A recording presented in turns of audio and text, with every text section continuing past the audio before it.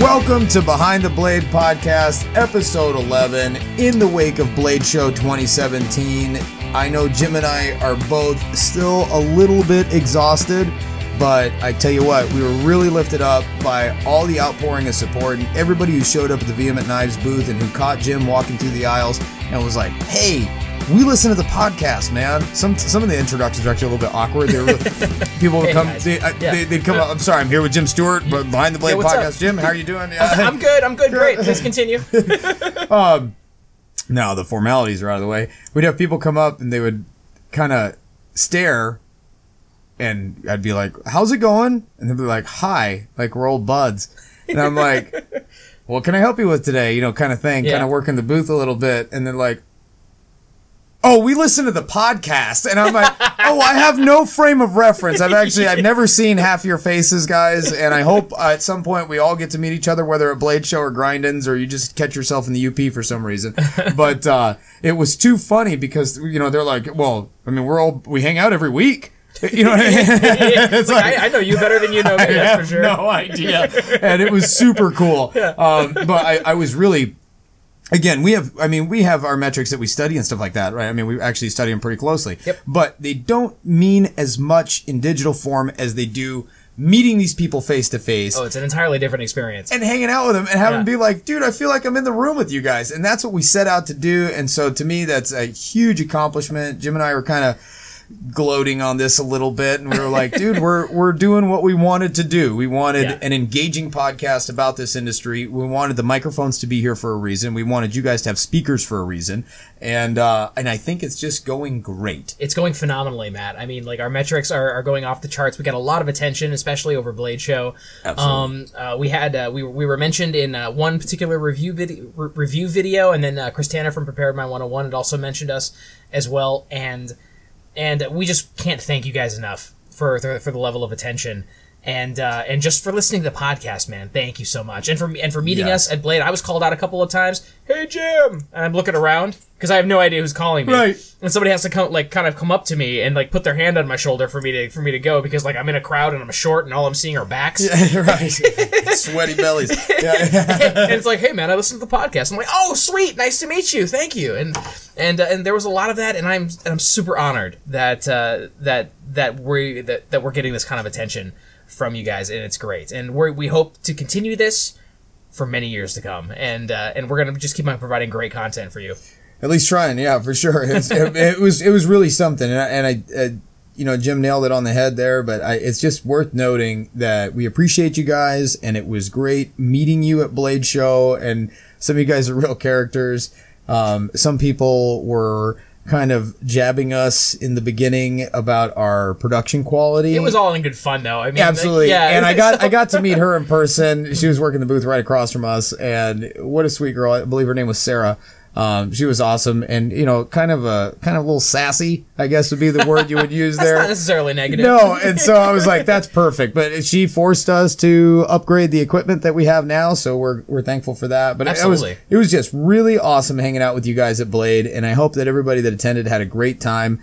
I know that we are going to, in lieu of our typical news segment, this week's news segment is going to be what happened at Blade.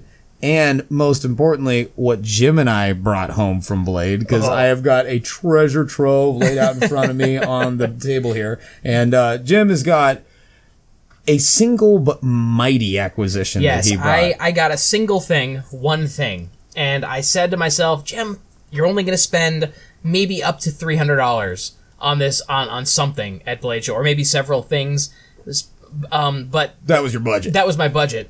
And what I ended up coming home with was I ended up going a little bit over that and getting a 1950s Roni 13-inch stiletto. Listen to this guy. The thing's a monster. I mean, when he says 13 inches, it's obnoxiously large. It's so cool. Yeah. Yeah, no, I'm super proud to get this. This is vintage 1950s. I mean, like you Switchblade guys out there probably are already going, oh my goodness, you got a what? And yeah, so I got this for an excellent price. It was sitting right next to all the other Switchblades on the table for $800 to $1,200. And the problem with mine is that the guy had verified that it was real, and I looked at it and it looked really good to me, but it's mismarked. Oh. So it's not worth as much. It's only worth about $300. It's only worth about, well, his the sticker price that I pulled off was $450. Okay. But he knocked $100 off for it. Nice. Because I was willing to just give him cash right there, I guess. And I really liked it. And he goes, well, I'll give it to you for $350. I'm like, sold. So the mismarking doesn't make it more valuable? I think I'm surprised from a collector standpoint. So I am a little bit too, and maybe I need to do a little bit more research on this. Or if any one of you guys knows more about this than I do, by all means, email us or leave a comment on the Facebook page or something.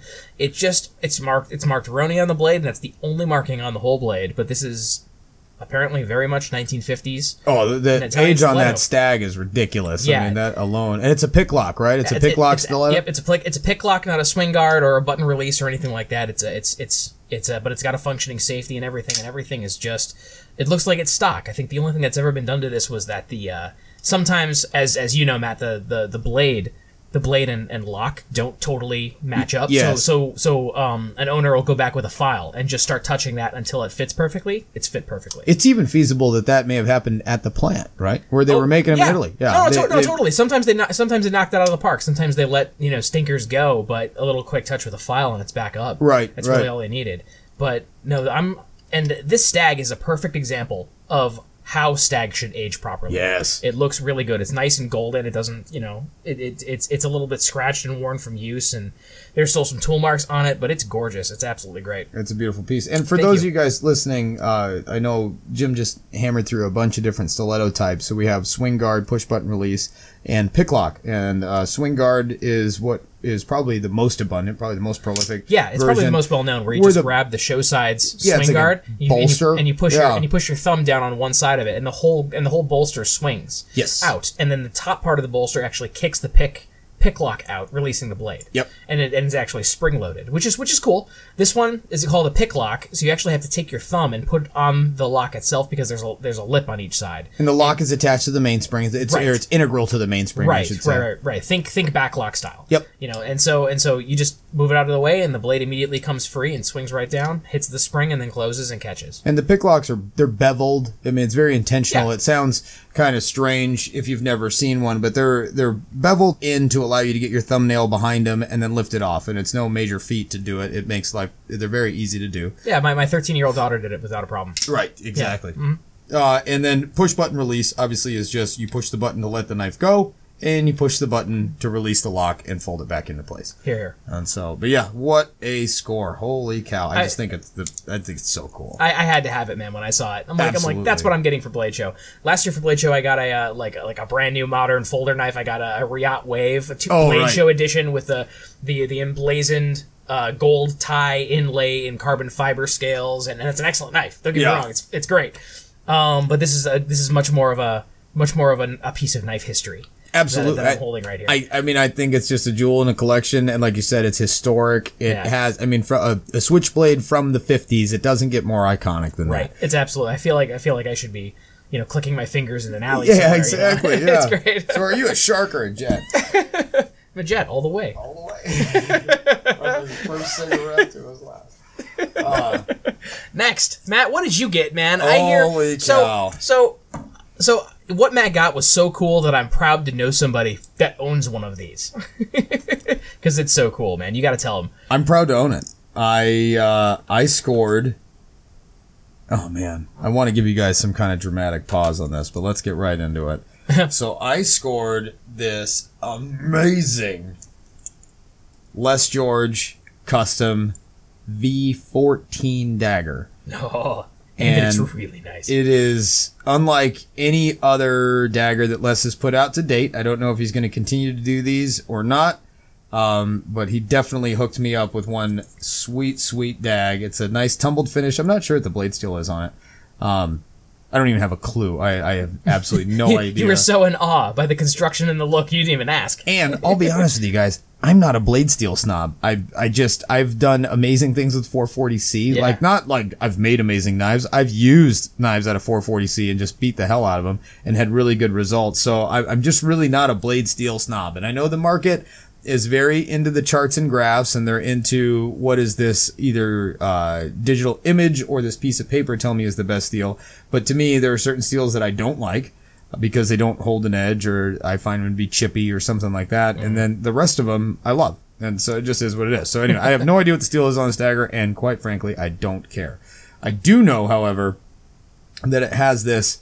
Now Les does a lot of work on CNC. Obviously, that's his stock and trade. You know, he's a talented knife maker in his own right and can do a lot of freehand grinding and all that stuff too. But a lot of his art form is really done on a machine, on a milling machine. Oh yeah, just looking at that, I mean, you can tell it was milled, but the amount of work that went into that. That's exactly my point, Jim. So what Jim's referring to is the scales on this. It's not a hidden tang like you would picture like on a Fairbairn Sykes or something like that, although the dimensions and proportions are pretty similar. It does have a little chunkier handle. But it is like this checkered grip. Like just imagine the coarsest knurling you've ever seen, and that's 3D CNC machined into what I think are full half-inch titanium scales. Unheard of. That's a huge chunk of titanium. Oh man, I can't even imagine the amount of money just going into buying the stock at half an inch thick. I bet Les can, because he spared me no detail in saying, yeah, that was a lot of titanium, Matt. And so they're just amazing. And if you look at a lot of the other models, you'll notice that they're maybe slightly thinner, but he really wanted to get that like second pattern full Coke bottle round. Like it's a big amalgamation of the old school and the new school. And I just think he knocked it out of the park, and I'm so proud of this knife. It came in a super, super sweet RMJ tactical leather sheath. These are all hand assembled using pull the dot snaps and screws and screw posts and bushings, and it's ambidextrous and MOLLE adaptable. Just a slick looking unit. Open top, real fast access for a dagger. I just thought it was a pretty hot sheath. And it fits super tight too. There's no strap or anything too. It's all just friction fit. All friction fit. And it holds the knife in. I mean, that's out of leather. Keep in mind, I mean, just imagine the amount of work that goes into making something like that. It's a piece. I mean, this whole ensemble is just a piece, and I'm really proud to have it, and I'm really thankful to Les for it. And, so we have that, but wait, there's more. So our latest edition of Vehement Knives, Ashley, Miss Ashley, you guys may have met her at the show. If you haven't, then you've probably seen pictures of her on the Vehement Knives page and the syndicate and stuff like that. We were all working the booth together. She is a bona fide knife fanatic, just like you goons out there listening to us. So I took her over to one of my old idols. So this man, Ray Ennis, used to design he still does. I shouldn't say used to, he still does. He designed some amazing knives, and in my very early days, I remember saving pictures of his knives on my computer as references for design cues and stuff like that. That's awesome. That's really cool. I really looked up to his work. I thought it was super cool. He's been around a long time. The name of his company is Entrek, which is Echo November Tango Romeo Echo Kilo. Entrek, E-N-T-R-E-K. And he makes just these kind of cool tactical, but some of them are like kind of woodsy, and he just does some neat stuff. So he put out this model called the Cougar, if I'm not mistaken, and I took Ashley over to meet him, and I hung out with Ray as I do at every Blade show, and just say hi and kind of pay some respect. And she saw this knife on his table that she couldn't live without, so she picked it up, and it's the Entrek Cougar. It's a blasted 440C blade. Kind of a bead blast, sandblasted finish with some matte finish micarta and some stainless fittings and whatnot. It's just gorgeous. A hot little, like all around camp knife like that. Who made Bear Grylls' knife? Gerber. No, when he still had a soul. It was a custom. Was that? It looks just like one of the Martin Knives collective did one very similar, and I don't know which one came first or whatever. Oh no, I didn't even know about any knives. Oh, he used to carry it custom. Yeah, no, he used to carry it custom. Oh, I had no idea. This looks strikingly similar, not in design, but in proportion. So if you've ever seen the early Bear Grylls and the knife that he used, you'll know how mighty a 4-inch blade can be and what exactly you can do with it. And so this is a great all-around knife. It's completely different in design. I'm just more talking about the proportions and what an apt blade this is. So just a quick Google search. Is his name Robert Bailey? It's possible. Yeah, let me see. Is that it? Yes, that's exactly it. Okay, yeah. Robert Bailey was the guy who made Bear Grylls' custom knife before. There you go. So, and then I know the Martin Knives guys, Newt, Hank. I think there's a Bill. I'm not positive. I know Hank more than the rest, and obviously everybody knows Newt. So I think there was a Bill Martin also. So feel free to correct me on that. I'm sorry, guys. It has been a long week. We also haven't slept in about a month and a half, so cut me some slack. The prep and the after show. So that was Ashley's acquisition. My So I do want to add ahead. that I've had that knife in my hand, and it is supremely comfortable. Isn't it? I mean, and you look at it, and you're like, that's not comfortable. Yeah. Until you put it in your hand. And Boom. then it's like, oh, okay, That's it, I yeah. get it. Yeah. Yeah, no, it's a cool knife. I Yeah. just think it's cool, and it's cool that she picks something up from somebody who I really respect as a maker and as a gentleman. Ray is just, we're gonna go on a tangent for a minute, guys. Again, I'm tired, so I might get a little rambly. Tangents are the best part of the show. Bear with me. You go through Blade Show, you meet all these great people. The energy is absolutely electric. You are on fire with inspiration, with these relationships that you're forming, with old friends that you're running into. And yet, every once in a while, you run into these people. At the end of the show, you're like, "How was the show?" And they look at you, they go, "Terrible, man." And you go, "Whoa, okay."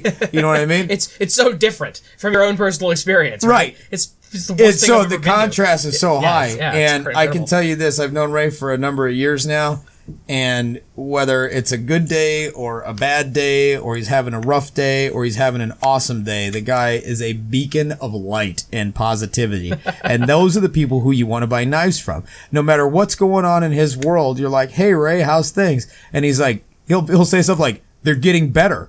You know what I mean? And that's how you can tell, like, oh, he's not having the best day. You know what I mean?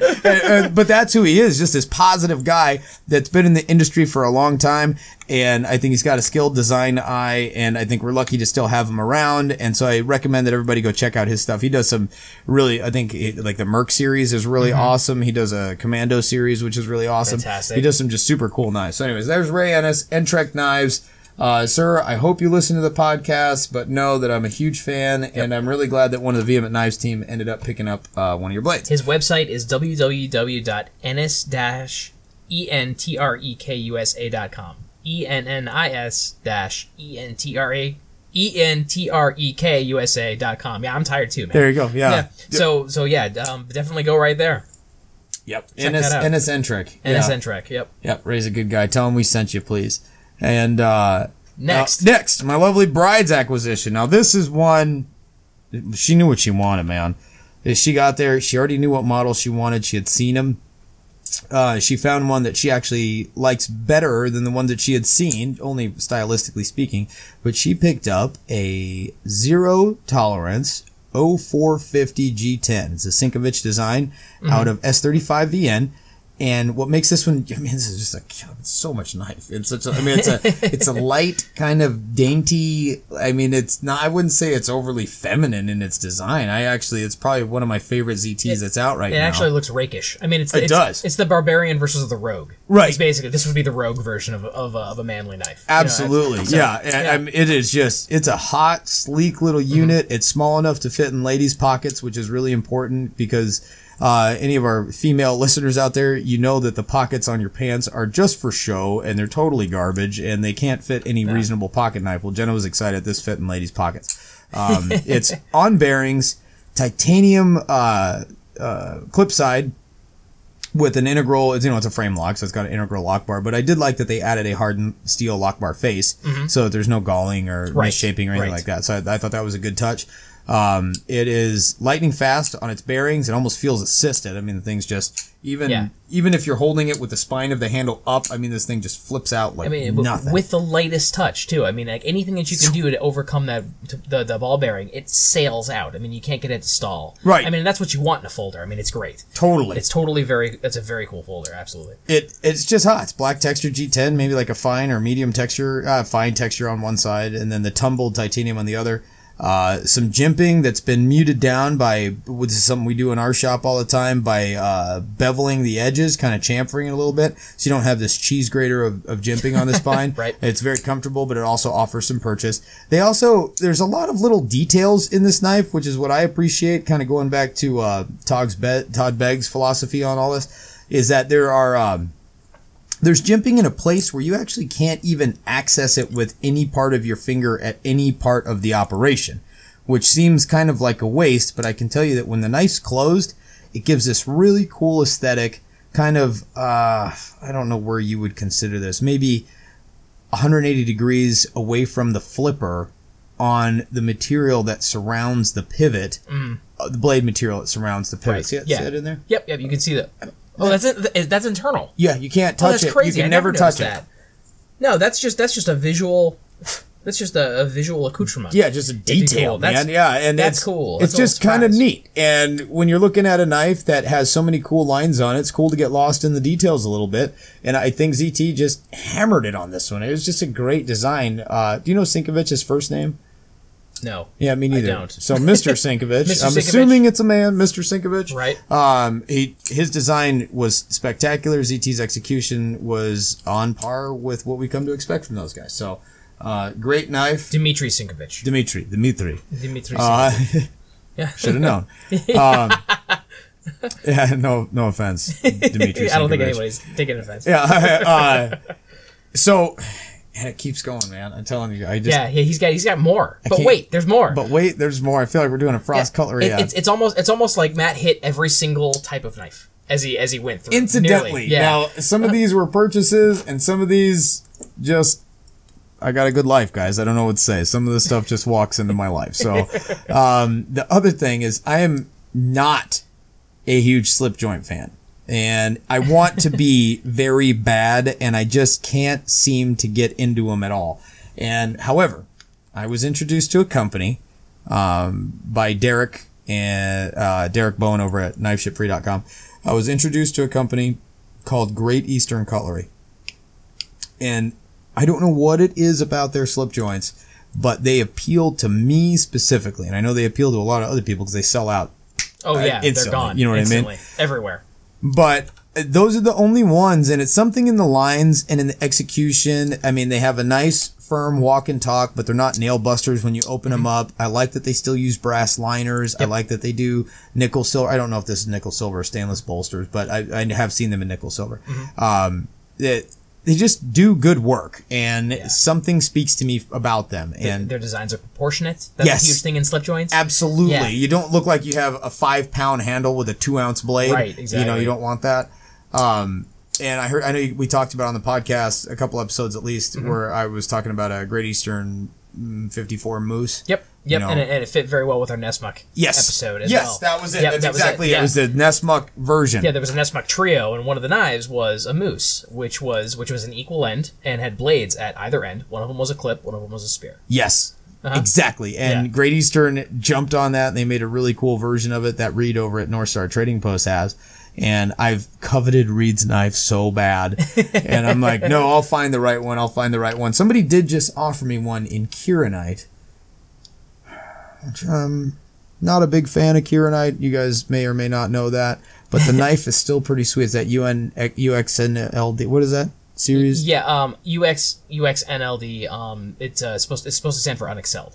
Or unparalleled, or okay, or as you say the letters, it means something. I can't remember exactly what it is. I actually just got Evan Nicolaides actually gave me like a little crash course in that. Like all of those letters in those slip joint companies are supposed to mean something, and he even in his knives, and I can't remember exactly what it was.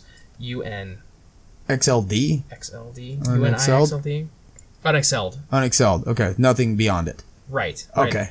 And that's where you get like the pinch bolsters, slash cut bolsters, and all that stuff. Oh yeah, definitely. Yeah, and so, anyways, I'm taking a smoke break. I've been working the booth all day, and we try to take different aisles out to the smoke pit so we can go burn one real quick, and that way we can also kind of see the show because I really didn't bust out for very much time at all. And on one of these adventures, treks to the back of the building to go have a cigarette. So that was the best place, by the way. That was your suggestion where I went. Yeah, so, that's the spot. It's nice and quiet. Actually, funny enough, the only other people that ever went out there were other knife makers. Yes. Yeah. And that's where you're like, hey, that's Kiku Matsuda. Or you're like, hey, that's so... I mean, you'll see some top name makers out there. I saw David Deng from Riot Knives out there. Nice. He was busy and everything. Yeah, that was funny enough. If you want to meet the knife makers and have a smoke break, go out there. But, look around first to make sure that it's not, you're not giving away our secret. Yeah, exactly. No kidding. So on the way out there, I just happened to walk by, and I'm a short guy, and their case was tall, and right at about eye level was this really cool looking cigar slip joint. And it has what they call cougar clawed bone on it, which is kind of a wavy striation, running along the axis of the blade. And it looks neat. It doesn't look like imitation stag. It doesn't look like it's trying to be stag. It looks like it's been clawed. Like it really has that effect to it. I thought that was pretty cool with it. And I'm pretty sure these are nickel silver. The bolsters on it. Yeah. And I look up Great Eastern Cutlery. And I'm like, out of the entire I'm here. Blade show, I happened to walk by and I was like, ooh, I like that knife. And I looked at it, and who is it? Great Eastern. And it was great meeting the girls over there. They were super sweet, and very helpful, and again, a little bit sassy, which I think is par for the course in the knife industry. Yeah, you know what I think mean? And I just had a great experience with them, and I picked this knife up, and it is like I said, it's a cigar pattern. It is not the true Nessmuck style in that the blades come out like a moose on opposite sides. Both blades come out the same side, but I'm pretty sure they're the same blades that were used. Dude. Yeah. You got a clip and a spear. And a spear. Yeah. Big, sexy spear, though. I mean, I was talking to Jay Rao about this, and it's... oh, wow. I mean, look at that. Look what they did. I mean, it's almost angular. They swedged it, and it looks like a really abrupt drop for this. I mean, it's just a hot-looking blade, and they did so little to it as far as changing it from... So imagine like a Swiss Army knife blade. Right. How just a very traditional spear. And they did so little, and it did so much for the aesthetic. Like, it just changed it. And that's gorgeous. So now I'm like, all right, slip joint in the bag. And that's my slip joint story. But wait, guys. And I know you're probably... They're like, oh, God. Yeah. Keep on going. Yeah. But get a load of this. I was just thinking. I was like, I bet you're sick of hearing me talk about knives. And I was like, that's why you listen to hear me and Jim talk about knives. So we're going to continue to do so. That's the whole point. Yeah. That's awesome. All right. Now this is something else that just kind of tumbled into my life. Let's just hold on. Let's clean the palate for a second. All right. Hang on, I gotta take a swig. right. Forgive me, guys. I try not to drink beer on the show, but like I said, I'm exhausted. And what makes you feel better than depressants, right? So, all right. Okay. So what I have in front of me is about, I don't know, let me say 4 by 8 inches, maybe. 4 by 8 sounds right. All right, it's 4. We're gonna call it 4 by 8. You guys can't hold me to that. It's a box. It's about 4 by 8. It has a texture on it that is similar to the way carbon fiber looks, except it feels like carbon fiber looks. It's a heavily textured box. It's a heavy-duty cardboard. I have no idea what it actually is. On the front is a gold leaf logo of a inverted dagger, point down, with a coiled snake for a handle, and what looks to be an M. Also looks similar like a lady's leg, I guess, from a certain angle, but sure. This is Tony Marfione custom. And Custom. It's not just a Microtech. Yeah. This is an Anthony Marfione custom. And it is, I'll read you off the label. It's an Ultratech, hollow ground, two-tone, double vapor blast, which it does have a strange finish, but I don't know what the double vapor blast thing is. Maybe some Microtech fans can fill me in on that. Send all info to info@behindthelightpodcast.com. Mil-spec, anodized alloy, made in USA. Now, the box is so captivating. I mean, I just want to stare at the box. It's got a magnetic closure on it. Watch, I'll do this so you guys can hear it. This is what happens when you close the flap on the box. Oh, man, I just love it. I don't even know if you guys could hear it, but I did. And yeah, there's no tucking flaps or anything in the box. So you can tell they put some money into that. Yeah, exactly. It's got a magnet and metal that it snaps to. It's Half fun. the price has to be in the box. Yeah. You open it, and the presentation is really phenomenal. You have that Marfione logo right on the upper lid as you open it. And then inside is a ballistic nylon sheath. So we'll come back to that sheath in a second. But it did include let's see here, it's a microfiber cloth for wiping the knife down. Also embossed with the Marfione logo. Yep. And this heavy duty, I don't know if it's titanium or steel. I have no idea what this thing is. Maybe you can speculate on this, Jim. It's a certificate of authenticity that is... And it's a plate. It's a plate of metal. And it's huge. Yeah, this thing's massive. It's obviously been coated with something and then lasered over. I mean, and for their certificate of authenticity. So I'm holding this thing, and this thing is maybe 2.5 by 6, and it's just this plate.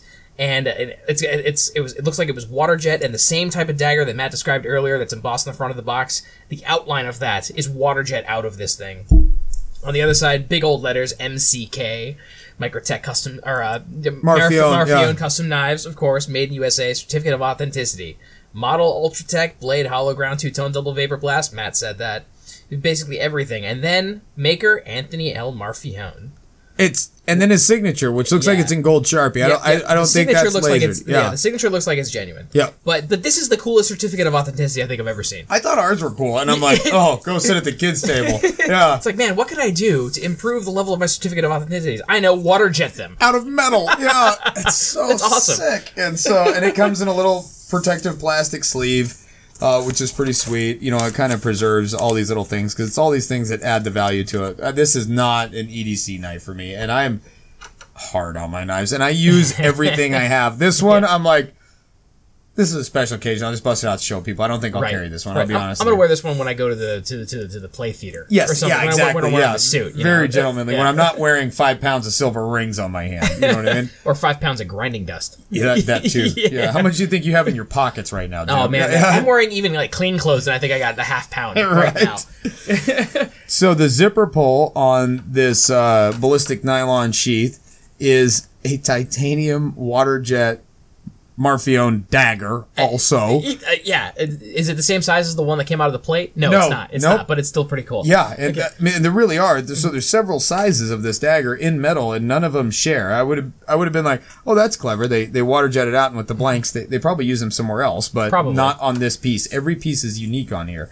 On the front is a Velcro patch, kind of the velvet of Velcro. I don't know if you guys knew that. It's velvet crochet was the original term for that. That's interesting. And that's why it's shortened to Velcro. There's the velvet side of the Velcro, and the logo is stitched into that. And then Anthony's signature is embroidered on the case. On the sheath, on the case. Man. Yeah, and you're like, oh my God. So you're saying that he's nailing down the opening experience. Completely. I mean, there could have been a gray dog turd in here, and I'd have been like, this is the coolest thing I've ever had. Like, the packaging is so exceptional. I mean, I'm dead serious. And so inside the case, it's Sherpa lined, so it's kind of like a napped wool kind of thing. Look at the fur inside. I know, I see that. It's ridiculous. And then, look at that. Another titanium water jet. Right. Oh, does that one match the one that's on the sticker? No! Oh, okay. Yeah, that's what's crazy to me though, because I'm with you, Jim. Like it would have made sense but no, they're all unique. Everyone is different. No borrowed parts on the whole thing. No holds barred, man. They're really going. And this is a titanium patch of the dagger logo, but it has the crochet side of Velcro on it. Do you guys put this on their jacket on the crochet on the velvet? Oh, jackets, like the arm, like for your morale patch on your arm? Just put this metal thing, cling. It would look pretty cool. It would look awesome. I'd wear that. That's cool. It's sweet. We haven't even got to the knife yet, guys. This is so insane. Box. I mean, like, you can tell that this is stamped. This isn't, like, custom cut. There's a stamp for their Velcro that goes on the back of the...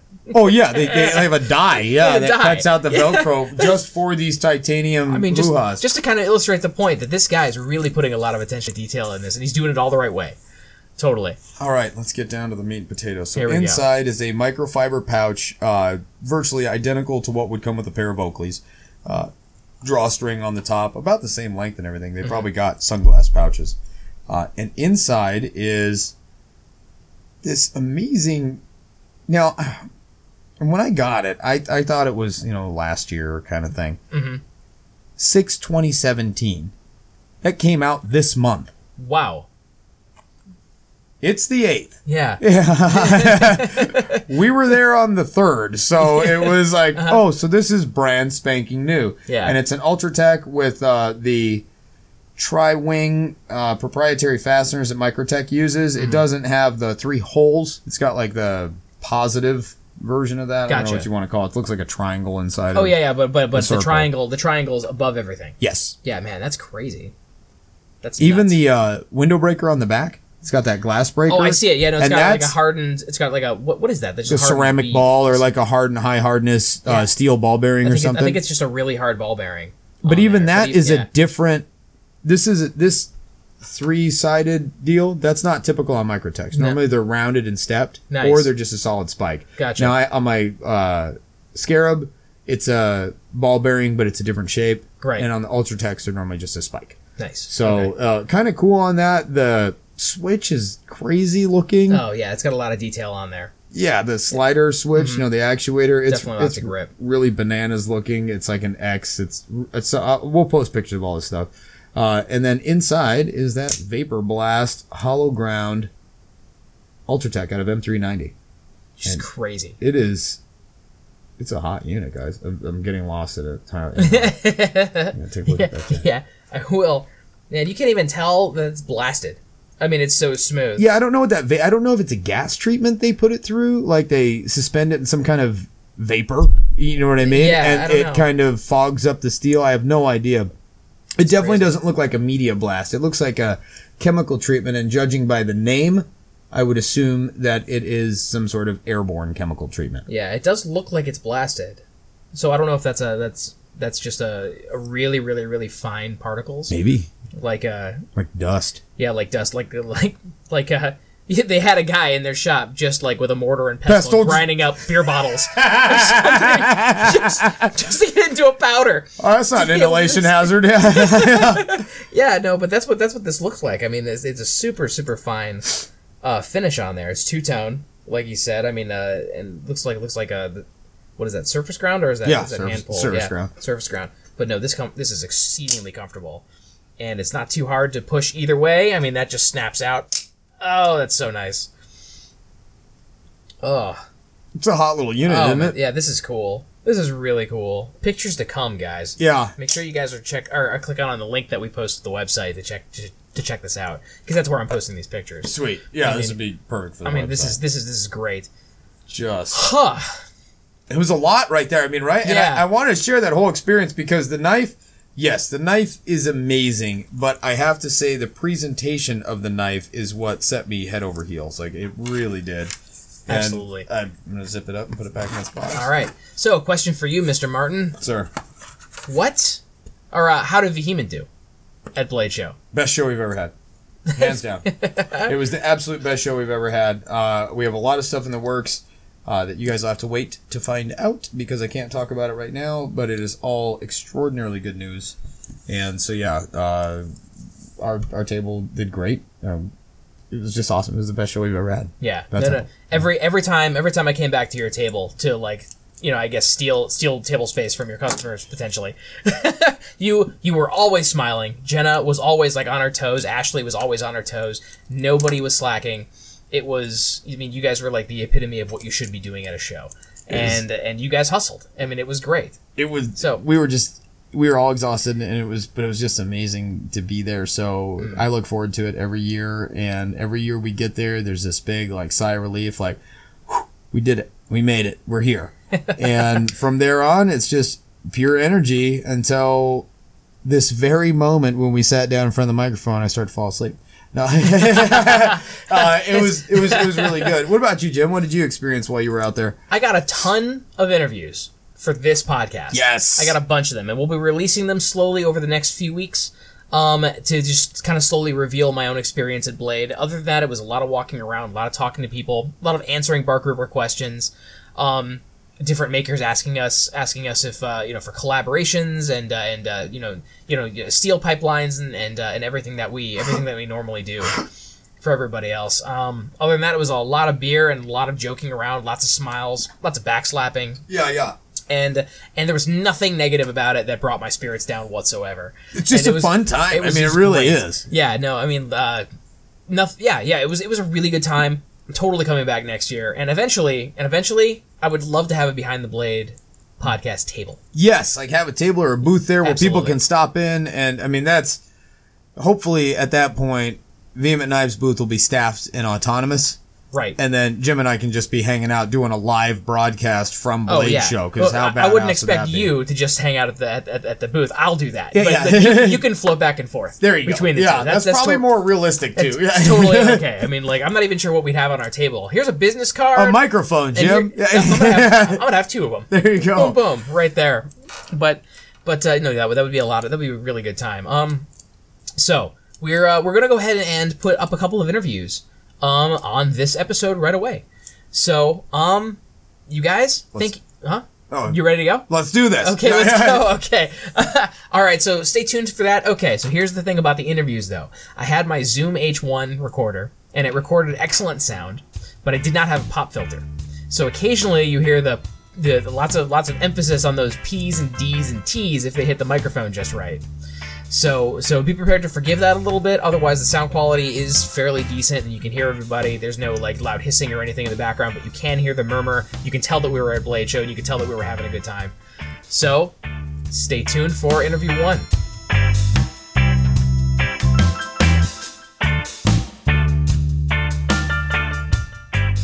All right, gang. Matt Martin here with Behind the Blade podcast at Blade Show 2017. I gotta say, it is electric in here. I've been doing this for a couple years, and the energy is exceptional this year, and I'm not sure what has changed, but it's a very positive atmosphere. A lot of cool knives all over the place. I know the Vehement Knives table has been absolutely swamped, so we're going to have Jim run around and do all the interviews in our stead. He's doing a great job. Everybody's happy to be here. Stay tuned and listen to what's coming up and what's new and what we find. We appreciate you guys listening, and it was absolutely fantastic shaking hands and meeting so many people that are following the podcast. We really appreciate you guys, and hopefully we can bring you some good information from the show. Thanks again, and stay tuned.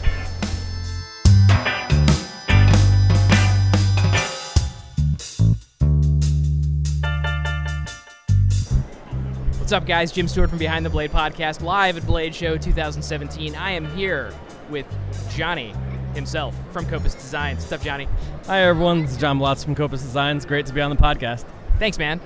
So tell everybody who you are and where you're from and what you got going on.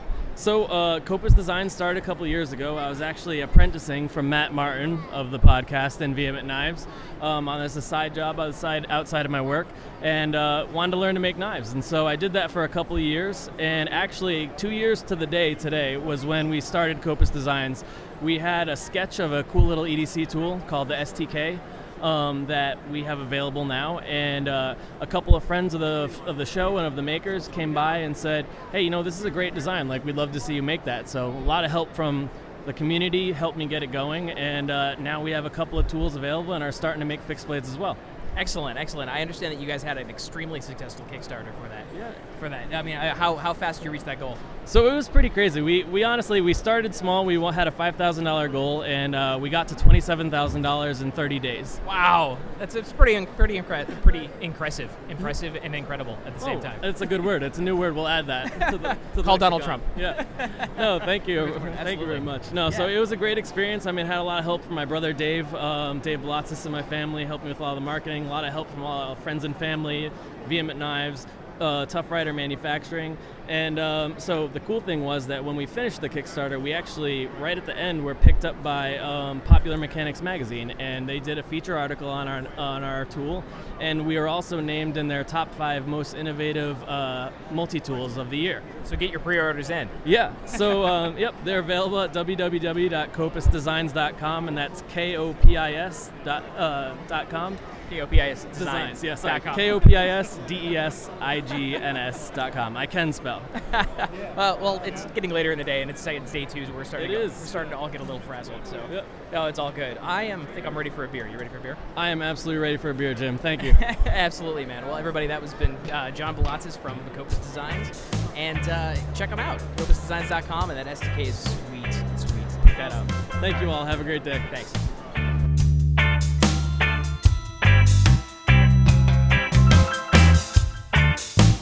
Guys, that was John Blotzis from CopusDesigns.com at www.copusdesigns.com. On his site right now is a 10% store-wide discount to anybody from the podcast with using the discount code Behind the Blade, all one word. So make sure that you guys go to CopusDesigns.com whenever you're buying that SDK, that sweet multi-tool that we were talking about in the interview, and you enter that promo code, you get 10% off anything that you buy in the order. So pick out 15, 16 things, hit that store-wide discount for 10%, saves you a bunch of money in one shot, or even just on one thing. It doesn't matter. But thank you again, John Blotzis, and his brother Dave was there, by the way, too. They did an excellent job on their booth, and I know that they're super happy. They came away with everything pretty well. And we're on to the next interview.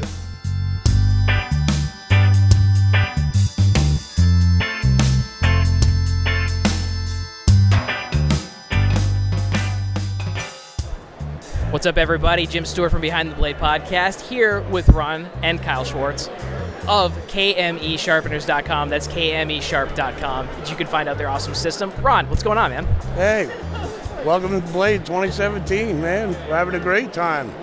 Great time. What an incredible turnout. It's been fantastic so far. So guys, thank you again for sponsoring the podcast. Your product is absolutely fantastic. It really is. We were just talking about how it's Jim Stewart approved, and then we all kind of laughed. Yes, exactly. Well, that's what's important to us. That's important to us. And Matt Martin approved, and anyone who's convex devotee approved, you know? Here, here. Yeah. Here. We just wanted, like I said, we want to make a product that works every bit as well as we say it does, not just to make money, but to actually solve a problem for people. Here, here, and I would agree that it does. I mean, it's a really, really good system. Like I was telling you guys earlier, I usually when I sharpen something, it's not on the grinder or buffer, it's on stones by hand, right. And that's fairly easy to do on its own. Your system makes it 90% easier than that. But the other thing is, your average guy doesn't have access to a grinder and a buffer. Correct. You know, so he's stuck with a stone and. And patience and learning and screwing up a knife or two. Right. And the thing, you'll have your purist. You're always going to have your purist. You don't need a system, just use a rock and blah, blah, blah. Fine, if you can do that, do that. But just understand that there's a whole lot of people that can't. Right. And as we were going back to saying, sharpening is 90% knowledge and 10% skill. Here, here. So what you learn by using a system, then you can then apply to your freehand. Yes. You know? Well, if you have a guide, you understand exactly what it is that you're doing. Right. If you have angle under control, then and you're not getting anywhere, then it must be something else. Right. Versus if you're on a stone and you go there for 3 hours, it's not working. You have no idea why it's not working. It reminds me of the first time I used a stone. But exactly. Yeah. I mean, we all have that. We have that learning curve, and this dramatically shortens that learning curve because That's the idea. We just want to help people. You know, like I said, it should not be a project or a struggle to sharpen a knife. Correct. I agree. I mean, it's a tool. We should use it. And you shouldn't have to be without your knife for 3 weeks or 2 weeks. I don't know what your turnaround time is. It's usually 2 weeks, but no, you're totally right. When you turn it back, you know, sometimes you need a sharp knife right now. Right. There's no reason not to get one of these systems and then absolutely just sharpen it. Just sharpen the knife. So all right. What is new for you guys for Blade 2017? We have the scissor sharpener this year, which was really designed to do precision shears. They can also be done convex, which is big. In that industry is a real big thing. People have been asking for that for a long time. We also have an axe sharpener. I saw that a little bit. It was an axe sharpening system that is, again, convex or V-grind, your choice. Depending on which rod you use, of course. Yeah, very versatile. We got to get some videos and some instructions up on that, but it's been extremely well received. Excellent. Extremely well received. Excellent. So the axe sharpener actually has a couple of magnets that fastens to the head of the axe. Yeah. And that's how you set your edge, right? Right. Oh yeah, absolutely. And again, trying to make it as versatile as possible. Any knife clamp. If you try to design one knife clamp that's going to hold every knife ever made, good luck. Yeah, it's probably going to have a hard time doing that. Same thing with the axe sharpener.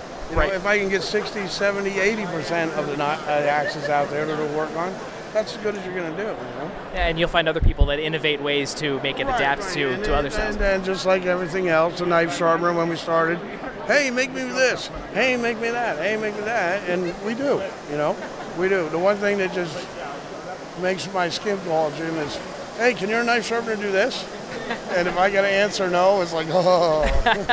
It's like I failed somewhere. We got to do this again. I don't ever want to answer no to that again. You know? Right. Yes. It should be yes. So, Kyle, I got a couple questions for you, if that's cool. Yes, no problem. How do you like working for Dad?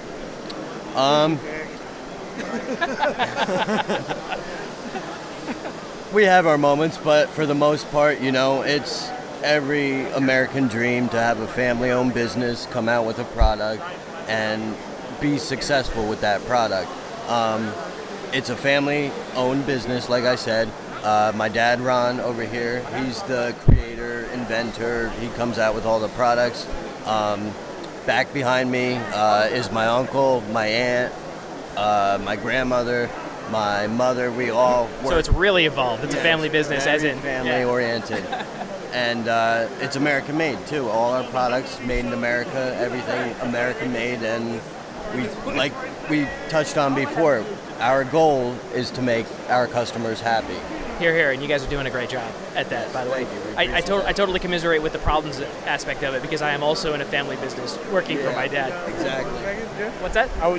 Something that just occurred to me. You asked about what's new this year. Yeah. We were just discussing Brian Spradling, who's Knife Guy on Instagram, YouTube, is my new tech support specialist. Nice. And rather than answer emails and telephones, he's going to do actual FaceTime tutorials. Oh man, you mean individual time with people? So it's like if you're having a problem with your sharpener, it's not going to week of emails. It's a FaceTime. Brian will be able to see what you're doing. It'll be just like you and I standing right here. That is the definition of good customer service. Absolutely perfect, right there. That's and it great. Just like popped into our head yesterday. It's like, oh, we're idiots. Why haven't we been doing that all along? You know. Well, I mean, you could spend a week answering these emails, really thinking about your response to this guy, or you can just have an hour-long FaceTime, or less. Right, yeah. Or less. I mean, it's just it's economy of scale. Some stuff on the phone, if you can't see, it's just not translated. For example, and I'll just briefly, I spent 12 minutes on the phone with a guy one time who could not get the diamond stone in the stone carrier. Really? It took 12 minutes of us back and forth for me to realize he had never taken the cover off. Oh no. But being able to see would have solved that instantly. Right. You know, Right. so and then you are truly one-on-one. Yes. You know, you're watching. He's going to be watching what's going on. So look forward to that. Very cool. What's his We know YouTube channel? how it works. We want everyone who buys one, you know, to get the most out of it. Absolutely, and a visual representation of exactly what it is, the FaceTiming. That's great. What's his YouTube channel? The YouTube channel's KME Sharp for now. Oh, it's on yours? Yeah, but Brian's on Instagram. He's on Facebook. He's on KME Users. He's all over. KME Users is a Facebook group? Excuse me? KME Users is the Facebook group? Yep. Very cool. All right. So that's youtube.com/KME Sharp. Yeah. And okay, cool. And then KME Users on Facebook. I'm sorry? KME Users on Facebook as a group? KME Users on Facebook. Also, of course, Edge Snobs. Facebook, Instagram, Twitter, we're on. We do a lot of tech support through there. We show new products that are coming out. We're constantly trying to document what we're doing. It's a real one-on-one connection with the company and the customers. Excellent. Fully agree. Every customer, right. All right. Well, gentlemen, thank you so much. Again, this is Behind the Blade Podcast with Ron and Kyle Schwartz, and this is a fantastic product. And guys, have a great show. Thank you very much, man. Thanks, Jim. Your words mean a lot. You got it. I said we're looking forward to next week's episode already. Hear, hear.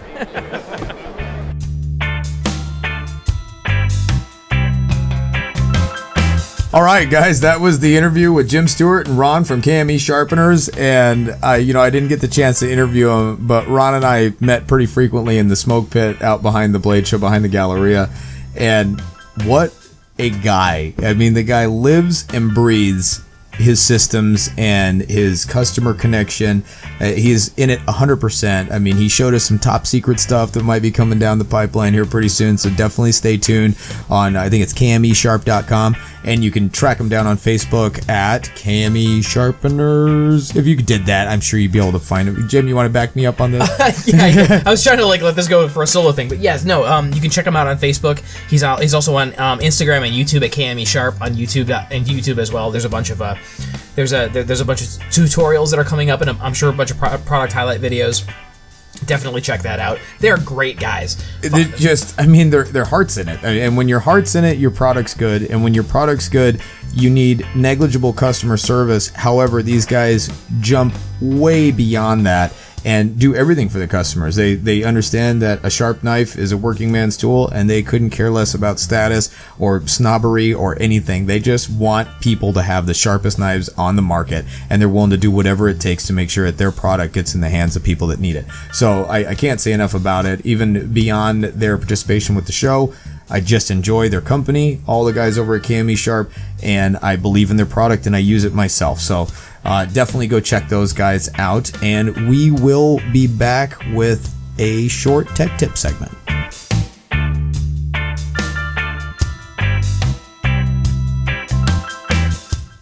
All right, gang, and we're back. A Blade Show inspired tech tips today. This is, I would say, similar to a product review, and I will say that it is not similar, but it is absolutely a product recommendation. Yeah, Matt was ranting and raving about this in a positive way. I mean, ranting and raving is usually a negative connotation, but not in this case. Let me see that bottle, man. I didn't even really look at this yet. There's a really sweet vulture on the front of this. Funny enough, the company's name is Vulture Equipment Works. Imagine that. Actually, the artwork is pretty cool. It is. They have a killer logo. I have their sticker on my toolbox, and they have like this really angry looking vulture as their logo. They had a truck that was wrapped, but it was all like decked out with racks and jerry cans and lights and axes and shovels. I mean, it looked intense. When you showed up, you're like, oh, those guys mean business. And then I met them, by happenstance in the show. They make a variety of knives. They do some pretty sweet knives, actually. Mostly in like the bushcraft survival, but kind of atypical in look. So, I mean, they're pretty modern looking for a bushcraft survival style knife. You guys will have to go. I'm pretty sure it's vultureequipmentworks.com. Jim, can you back me up on that? I hate to send people to the wrong place. I am typing my butt off. There we go. vultureequipmentworks.com. That's exactly what it was. Yeah. So go check them out for their knives. But what we're talking about here today is I stopped by their booth. I picked up a fire starting kit from them as a gift. It really cool. Check it out on their website. I'm pretty sure there's some YouTube videos out there about it too. They're like these we can chat about this for a second, Jim, because it's awesome. They're these little like wet tinder kind of, they're like a swath of fabric with some shit stuff. Sorry, but guys. it's fire starter. It's fire starter. So you take a ferro rod, which it comes with a ferro rod and like a custom lathe turned aluminum handle, and like a big striker. The striker is like it's a carbide cutter off a lathe.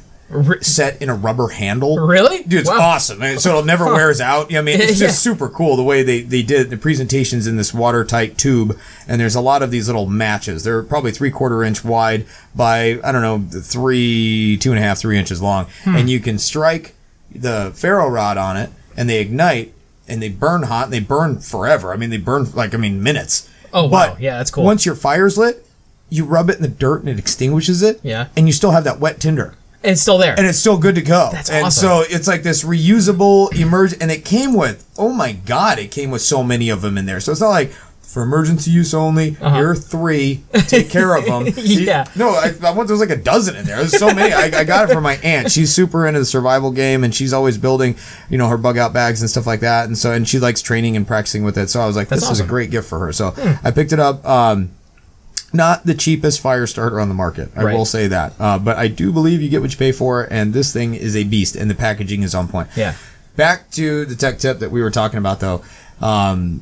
William Egbert, if I'm not mistaken, is his last name, and he's a super cool cat. The guy could be in a movie. He's a real character. You meet him, and he has this, if he played for Van Halen last year, and then you meet him, he's that kind of energy. Nice. You know what I mean? Like he's bigger than life, his energy is. And he turned me on to this oil, and he's like, try this, and so I bought a bottle of it, and everyone's always like, oh, our stuff's the best, you know what I mean? And you just have to try it and roll the dice. Well, you guys know I typically carry that Sebenza 25, and it, we talk about it here all the time. It has always been like the sludgiest, nastiest opening knife I've ever had. It's a ton of extra effort at just the right angle to flip the blade out. Yeah, exactly. Yeah. The phase of the moon has to be right to make sure that the gravitational pull, if I want to open it. And this is no shot on Chris Reeves Sebenzas or anything. I love that knife, but let's call a spade a spade. The thing is a nightmare to open, and it always has been. And I've lapped at Jim's advice. I've lapped the bushings and mirror polished them, and I've done this and I've done that, and it's made it maybe psychosomatically better. Psychosomatically better. You made me think it works better. I definitely spent some hours on it, so it would have to work better. I get this oil from Egbert. Try this stuff. Now, it's good from -50 to +500 degrees Fahrenheit, so I can even use it up in the UP here. You can use it on the surface of Mercury. Yeah. Yeah. And so, and it's called Liquid Freakiness, and I bought a 2-ounce bottle of it.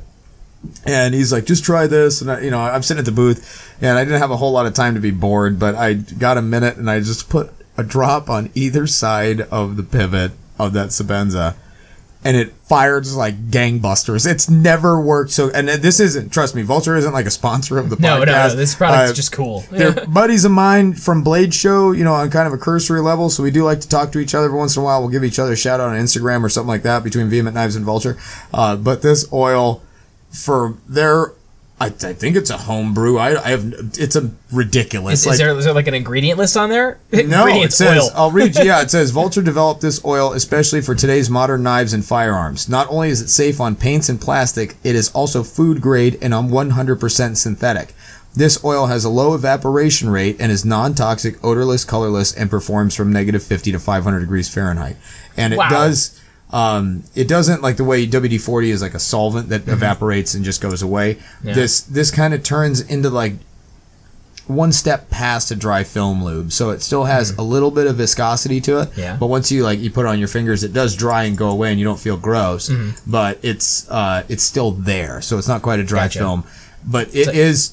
I don't know what else to say, guys. I think it was like $15 I paid for this bottle. That's not a bad price either. For 2 ounces, which 2 ounces doesn't sound like a lot, so you look at the bottle and you realize you only need a drop at a time. It's probably 5 years worth of oil there. Yeah, I don't think you're not gonna run out of this stuff anytime soon. And if you are having some sort of, and I haven't used it on a firearm yet, so I'm not going to give it the full-blown stamp. I'm sure it'll be fine, but I just don't have any experience, so I can't form an opinion. So I have a 5-inch 1911. Oh, we should oil the crap out of it. With we this. should absolutely, absolutely, and then come back to it. Go to the range and check it out. Because I to get that Sebenza to move was a force of nature. And I've tried so many friggin' oils in that Sebenza, and I've been grossly disappointed every time to the point where I had to take it apart and clean all the gunk out of there from the oils that have built up, and it was a nightmare.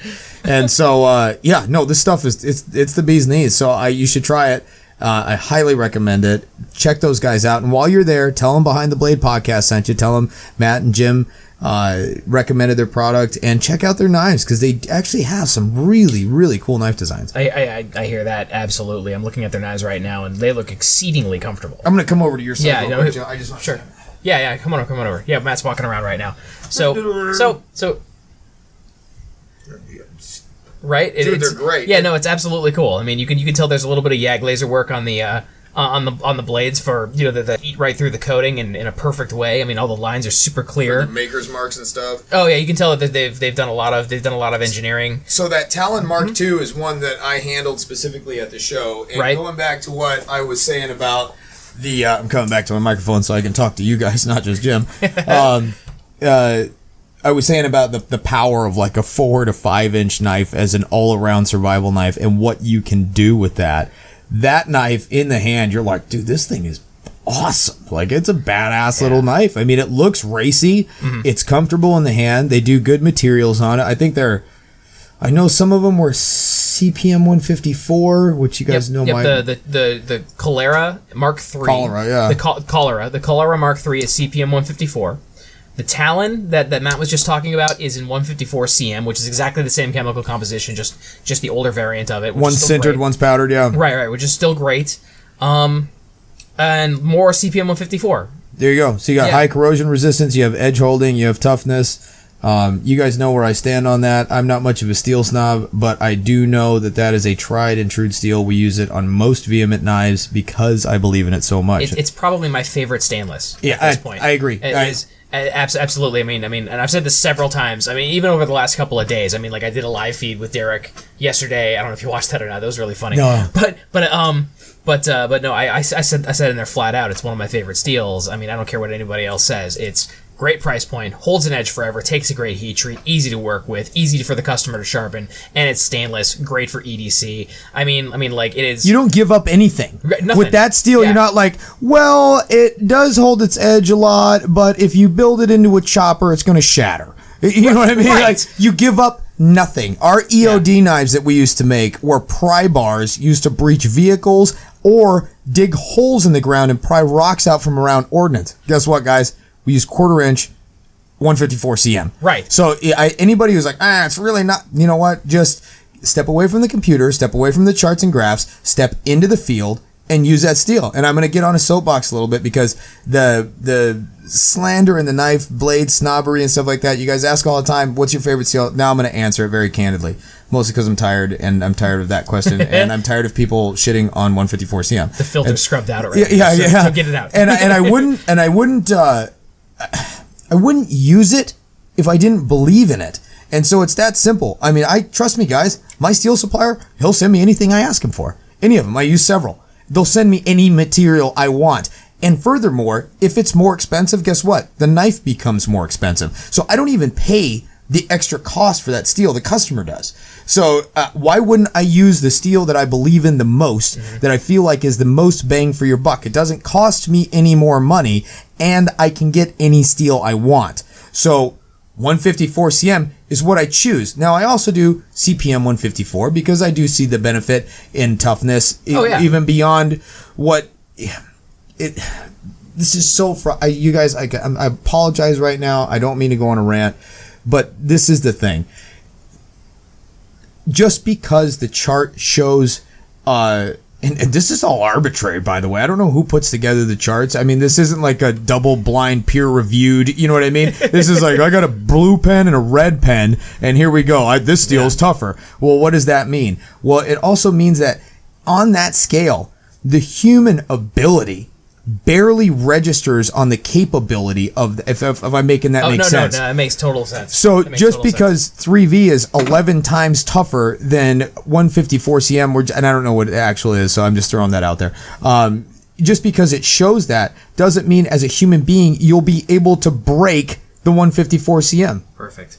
And that's all my point is on this, is that, hey, pick the steel you like, especially if Spyderco does these sprint runs where all of a sudden it's a random new experimental steel. That's great for collectability. It's great to be able to try it out. But as far as considering a steel that is tried and true to be inferior when it possesses all the real world field qualities that make a superior knife, I would just like to see an end to that. And feel free to like what you're going to like. I mean, you're going to have your opinions. I don't much care for S35VN. There, I said it. I don't like the way it holds edges. So, but you know what I mean? So it just is what it is. So you're going to like what you're going to like. But to be quite honest, I'm sorry that was rude. There aren't very many inferior steels. There are only inferior heat treats, blade geometries, thickness, a stock thickness determination for what the task the knife was made for. Correct. You know, I mean, there's just all kinds of other factors that go into it. But a good blade steel, it's been around for the last, 30, 40 years. Yep, since the 70s. Yeah, and I mean, it's a proven steel. Yeah. So when people are like, they turn their nose up at 154 CM and they walk away, I'm like, so I guess you're just not into using knives. You're more into the alphanumeric code that's stamped on the side. And it frustrates me as a maker, not that it hurts our sales whatsoever, but this culture frustrates me as not just a maker, but as a knife enthusiast. So there. Soapbox, I'm off. Rant over. That was the weirdest tech tips we've ever had. I went off the rails on it. We're post-Blade. I think we're allowed a little bit of looniness. Yeah, and Jim and I started off, we're like, all right, we're going to do a super easy podcast tonight. We're going to drop in these interviews. We're just going to have like an intro. It's going to be a slam dunk. And here it is, going on 11 o'clock. And we've been here this whole time. And you know what? Just like we said to you guys at the show, just like we say at every podcast, we would be doing this anyway. The only difference is we bought microphones so we could do it with you guys. Matt, I think that wraps up an actually fairly fantastic episode of Behind the Blade Podcast, episode 11. This is Jim Stewart signing off for Matt Martin. And you know what, you guys? Have a great night.